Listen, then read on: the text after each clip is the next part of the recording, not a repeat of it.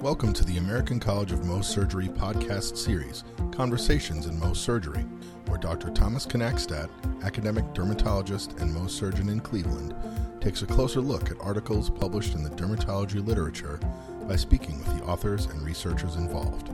The podcast is an extension of the college's online bibliography, a searchable, high-yield article reference library aligned with the Micrographic Surgery and Dermatologic Oncology Fellowship curriculum, accessible to ACMS members at www.mohscollege.org/bibliography. Listeners can suggest articles for inclusion in the bibliography or guests for this podcast by sending an email to info@mohscollege.org. That's info@mohscollege.org. Thank you for listening. Hello, this is Dr. Thomas Knackstadt once again for Conversations in Mohs Surgery.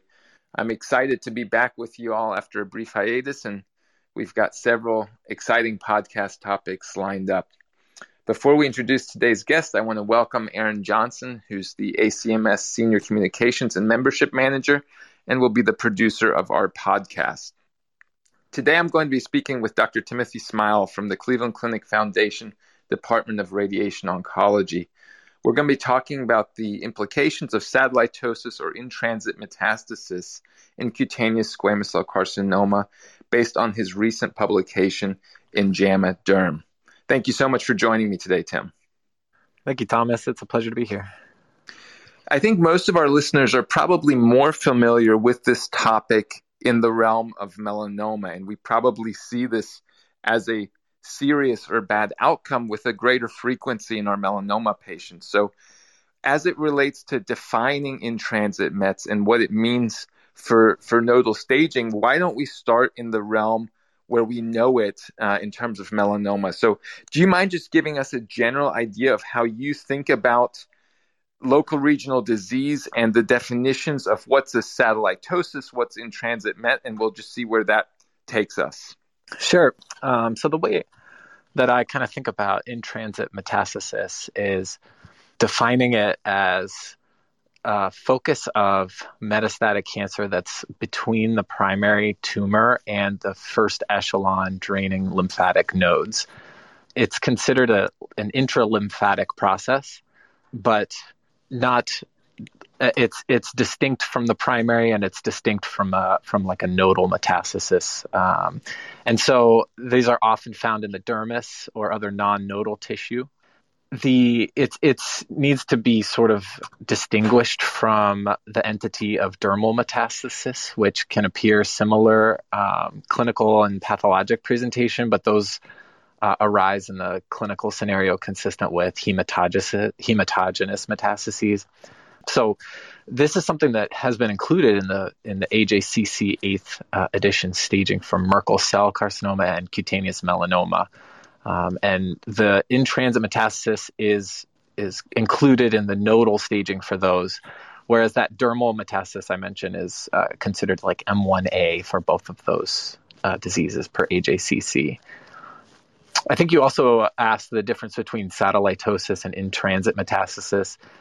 Within the space of cutaneous squamous cell carcinoma, which is where my research has been, I don't really think of those as being distinct from each other. They're sort of terms that are used interchangeably in my mind. And maybe it's just because it's such a rare phenomenon that that's the case. But the informal distinction I've seen some clinicians use is that satellotosis refers to these like dermal metastases that are in close proximity to the primary tumor. But I think within melanoma, it's maybe defined more rigidly, with satellotosis being like within 2 centimeters of the primary and in-transit metastasis being beyond that space. I see. And it's interesting, as I was preparing for our conversation today, I started digging through some case reports, and we want to just picture that this process is between the primary tumor and the draining lymph nodes. But because it's a lymphatic process, if you have high enough tumor burden, you can actually have lymphatic blockage, and your in-transit metastases can, especially on an extremity, be distal to the primary tumor and sort of a greater distance from the nodal basin than the primary tumor just because of that lymphatic drainage. being blocked. And so, again, we'll start with melanoma here because it's a little bit more well established, and perhaps in some ways it prompted your thoughts on squamous cell. Do we have anything in melanoma that predicts the likelihood of developing in-transit METs? And for the rest of the conversation, we'll just sort of use in-transit METs, realizing that a lot of this also applies to satellotosis. Is there anything in the melanoma literature about who's at risk for getting in-transit METs? That's a good question. From what I've read briefly, it seems like primary tumor high-risk features can be associated with a higher risk of what is still not super common, probably less than 10% chance of this developing, even with a high-risk tumor in melanoma. But I think tumor thickness has been associated with it from what I've read. So I think that would be kind of one place to look. Perhaps things like ulceration or other high-risk histopathologic features could be associated with nodal metastases in general, could increase your risk of having an in-transit metastasis as well. And I think what you mentioned about the thickness is quite accurate. And if you look at melanomas that are less than 1 millimeter in thickness, they have a fraction of a percent risk of developing in-transit metastasis, which makes sense because that's also probably what their risk of nodal disease is. But as you get to over 1 millimeter, you're starting to approach 6, 7, and 8% risk of, or incidence, I should say, of in-transit metastasis. And it really is the classic features. It's ulceration. Not surprisingly, it's going to be the lymphovascular invasion because that's how we think this happens. And I don't know if this one really will apply to squamous cell carcinoma, but in melanoma, certainly the lower extremity location. And we do see a lot of melanoma on the lower extremity. And just because I know this will be a focus of what you and I talk about, in melanoma, these in-transit metastases happen a median time of about 18 months from the time of the primary melanoma. And then the median survival ends up being about 20 months. So it's a fairly serious diagnosis.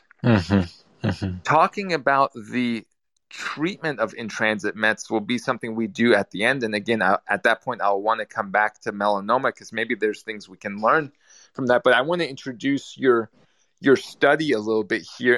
And maybe you can just summarize the study that you all conducted as this sort of 2-institution cohort for us. Yeah, sure. So you talked about a lot of interesting things there. In particular, I just want to mention that when you look at the recurrence rates after in-transit metastases with cutaneous squamous cell carcinomas, it seems there's some data to suggest that those may recur more quickly than kind of what you described in the melanoma space. So I thought that was just kind of an interesting tidbit there. But we've, at the Cleveland Clinic, the dermatology and radiation oncology departments kind of maintain this relatively robust database of cutaneous squamous cell carcinomas. And we've been looking at in-transit metastasis because, as we discussed earlier, it's included in the nodal staging for Merkel cell and cutaneous melanoma, but it's kind of conspicuously missing from the nodal staging for squamous cell carcinoma. And we know that those are very distinct and different diseases, but we kind of wanted to see, because we've seen these in clinic and it's hard to know what their prognosis is and how aggressive we should be with treatment, trying to understand a little bit the prognosis of in-transit metastases, satellotosis, that sort of clinical entity, and hoping understand if there's a way we could incorporate that into future staging studies. So we collaborated with Brigham and Women's, who they maintain a very robust prospective database that captures all of these risk factors, including in-transit metastasis for their squamous cell carcinoma patients. That's led by Dr. Ruiz and Dr. Schmaltz. And so after collaborating on some other projects, we decided to pool our data for in-transit metastasis patients with them and try to compare them to other established risk groups in the AJCC 8th edition. to try to see where in-transit metastasis sort of lands prognostically. This was treatment agnostic, so we didn't look at how they were cared for, but we just sort of observed cumulative incidence of recurrence and then disease-specific survival, since it would be a staging prognostic evaluation. And what we observed is that in-transit metastasis has higher rates of recurrence. I should mention before I tell the results, we wanted these patients to be node negative, so having in-transit metastases but negative nodes. They ended up recurring more frequently when compared to T3N0 and T4N0 cohorts. But when we did these pairwise comparisons to node-positive patients, they had comparable rates of recurrence. So kind of in a similar vein to Merkel and melanoma, it seems like these patients have recurrence rates that are comparable to node-positive patients. And so just to go back here, the initial comparison was to T3 node negative and T4 node negative tumors, which the T3, of course, will be the sort of 4 centimeter or larger deep invasion or perineural invasion tumors. And then, of course, the T4 in the 8th edition would be your bone invasion tumors. And the in-transit patients, you're saying, do worse than the higher risk tumors that are node negative, but the in-transit population does very similar to having true nodal disease. Is that an accurate summary? Yeah, that's kind of what we saw. Perhaps the presence of disease in the intervening lymphatics makes it more difficult to completely eradicate. But, in terms of prognosis, when compared to bone invasive T4 disease, in-transit metastasis patients had higher rates of squamous cell recurrence. And I know it wasn't the primary focus of your paper, and I'm going back here. I think just to put into context how difficult this research is, you ended up having, I think, 72 patients with in-transit metastasis, which, if I'm not mistaken, is at least 3, if not 4 times the size of the next largest cohort. So it takes, it really is a finding the needle in the haystack type project to be able to pool enough patients to have actual meaningful statistics about what this means for the patient. So again, it wasn't the primary focus, but is there anything about the characteristics of the patients with in-transit metastasis that is relevant to the listeners in terms of, is the age similar to the general cohort? Is there a significant prevalence of immunosuppression? Did you all look at that at all? We did look at that. Immunosuppression was found to be present in about a third of patients, which is, I think, kind of comparable to sort of the general population of patients we see with squamous cell carcinomas. The age range was relatively wide, but we've looked at this in the past and haven't seen a positive association of age with incidence of in-transit metastasis. So maybe just, since we're talking about 2 separate topics here, we're talking about recurrence and we're talking about survival. Just for our listeners who may be at the gym or driving or doing a million other things, let's tackle these again one by one. Can you just summarize the differences in recurrence between your high-risk node-negative tumors, your in-transit metastasis tumors, and then your tumors with known nodal disease, just for recurrence? Sure. So recurrence rates at 2 years, and I think there's some data to suggest that beyond 2 years, the recurrence rates are not significantly higher compared to, I guess, most of the recurrences occurring within 2 years. T3N0 tumors were less than 20% recurrence at 2 years. T4 for bone invasion was kind of in the mid to upper 20s. And then for nodal and in-transit metastasis, it was kind of in the mid-50s for their recurrence rates. Meaning that within 2 years, half of patients with nodal disease and or in-transit mets will recur, again, regardless of treatment, essentially, because it's a treatment-agnostic study. That's correct. Yes. Okay. Yes. How does it differ when you're actually looking at the risk of death? Sure. So, as we know, cutaneous squamous cell carcinoma is not the same as a lot of other solid tumors in terms of prognosis, in terms of disease-specific death and overall survival being the most meaningful endpoints for a staging system. But because it is a staging system and prognosis is important, we wanted to have a survival outcome that we reported.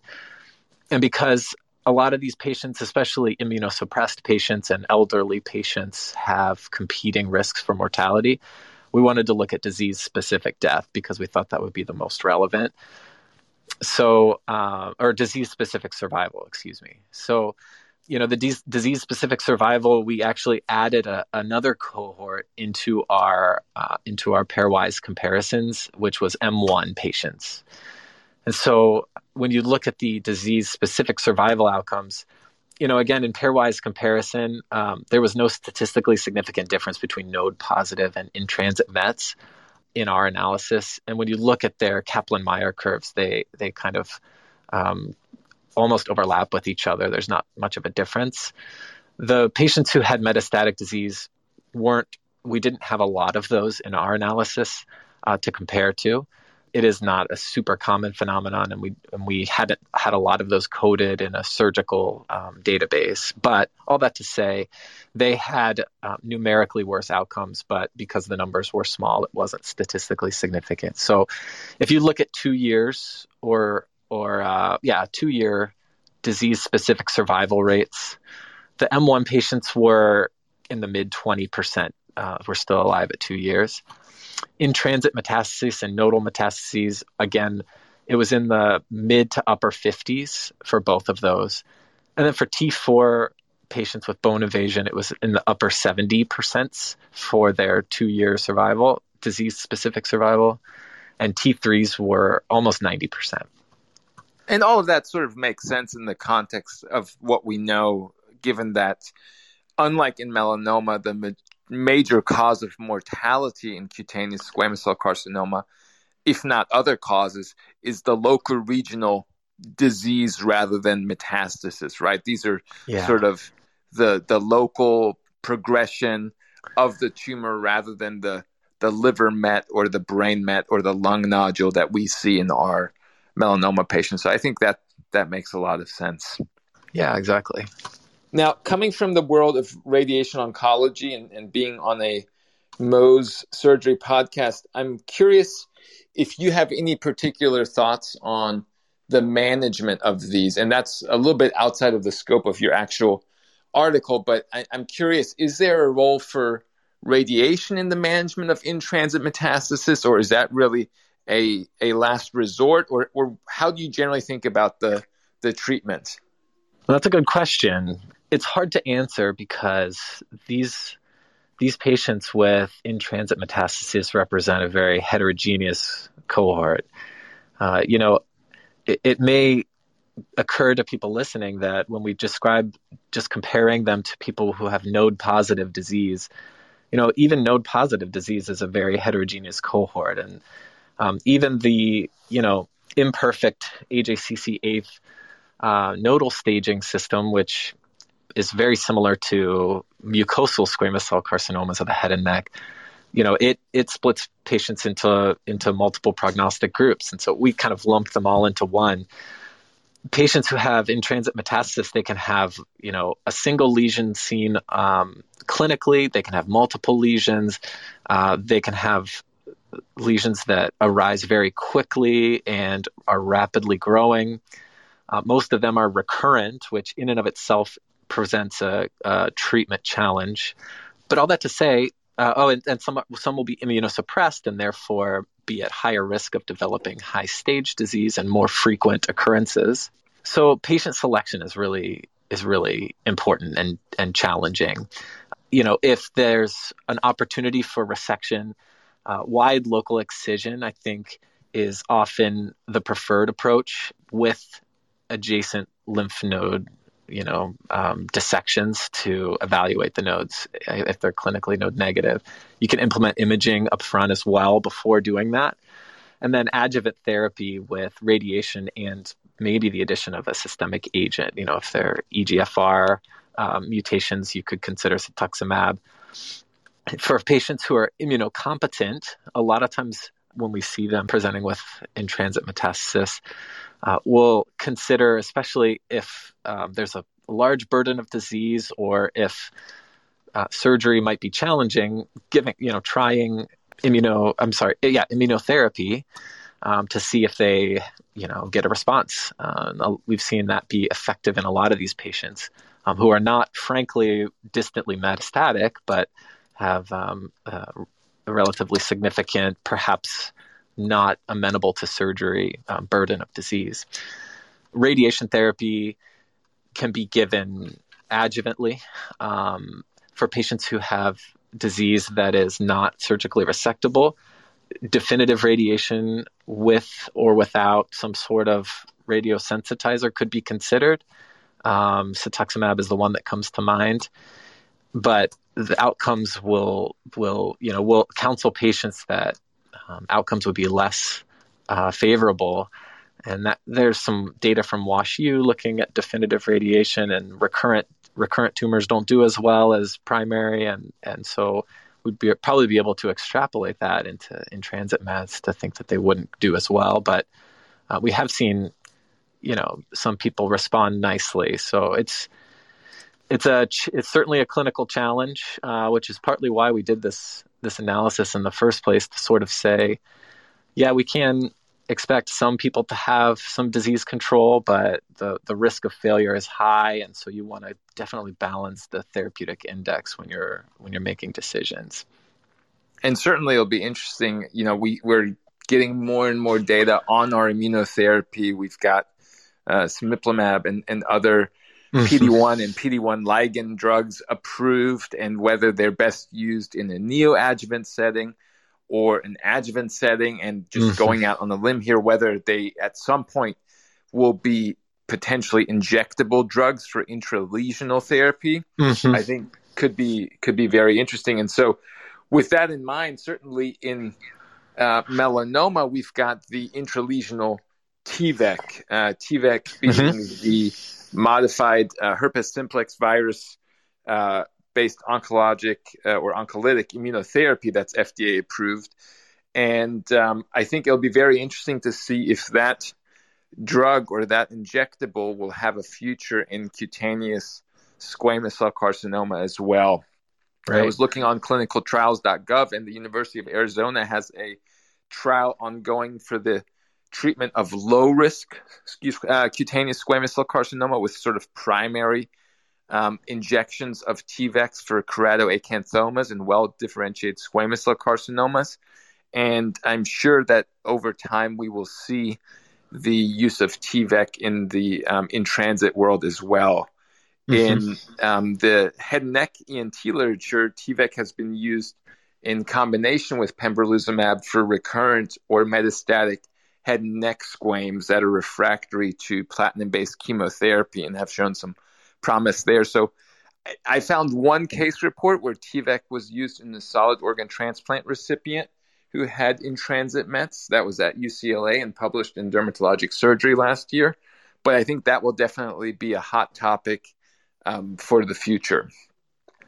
Yeah, it'll be exciting to kind of watch that space with some of the emerging data that comes out and seeing how that maybe translates over to cutaneous squamous cell patients. Well, Tim, I think this has been a really interesting conversation about a topic that we don't, fortunately, I suppose, think about too often. Is there anything else that you want to share with our listeners before we wrap up today? I would say that Cleveland Clinic and Brigham and Women's want to do a subsequent analysis looking at patterns of failure and patterns of practice with how patients, these 72 patients were treated, and look at some of the perhaps multivariable analyses on the outcomes that they experienced based on other specifics of their treatment and patient factors. So keep an eye out for that. I think that might be interesting to kind of help guide what the next steps are. And then perhaps we might see in-transit metastases added to the nodal staging for the next edition of the AJCC staging for cutaneous squamous cell. Well, Tim, thank you so much for taking the time to chat with me today. I want to thank our listeners for their attention. If you're listening to us through one of the major podcast platforms, please make sure to hit subscribe so that you're the first to be notified about upcoming episodes. To all of the listeners, please share the podcast with your colleagues and trainees. Let us know how we're doing and who you'd like to have on the show by contacting info@mohscollege.org. We're delighted to be back up and running, and thank you. And I hope you'll join me next time on Conversations in Mohs Surgery.